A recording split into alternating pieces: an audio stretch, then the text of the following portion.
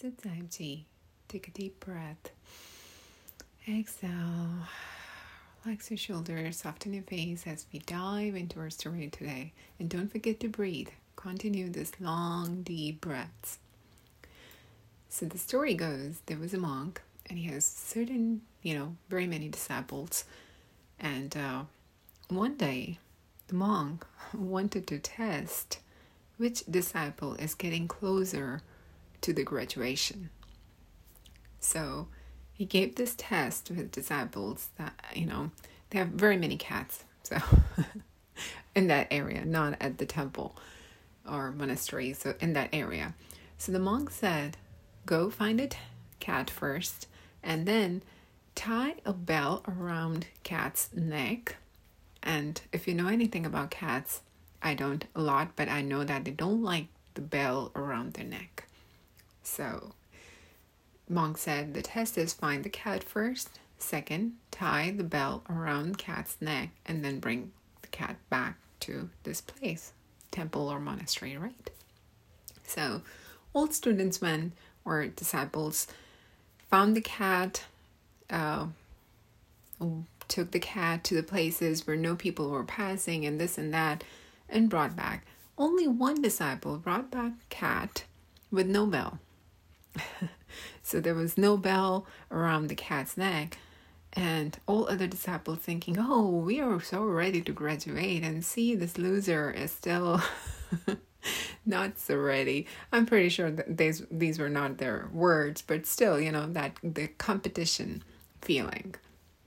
So monk looked at everybody and, asked, okay, so how did you finish the task? Everybody has a very good explanation where they took the cat to a room where nobody was there, or to an alley where nobody passes by, or in the jungle. And, so everybody have a very good place and all that.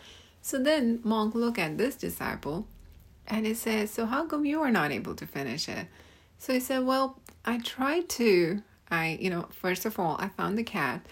Then I tried to take the cat to the places where nobody usually visits, right? But then every single time I tried to tie this bell around the cat's neck, I end up finding that the cat was looking at me. And your instructions were tie the bell where nobody is looking at you. And apparently I was looking at the cat and cat was looking back at me, and I just couldn't finish it. I took her so many places and finally we ended up becoming friends. So I don't even know. Monk smiled. He said, yes, you are ready to graduate. Because basically the whole idea of omnipresent, right? We are so good at convincing ourselves, but not really understanding the concept. If nobody is watching, somebody is still watching. If no music is playing, something is still playing. If you're not eating anything, we're still contemplating our own thoughts, and that's the mental, emotional food. So sometimes there is a lot of things, even in the nothingness. And that's what this whole mindfulness is about. Not to do a lot of things, but to completely 100% giving ourselves to whatever we are doing, even if it's nothing. Sitting, doing nothing, not even fidgeting, and not even entertaining our thoughts. At the same time, not even trying to control the thoughts.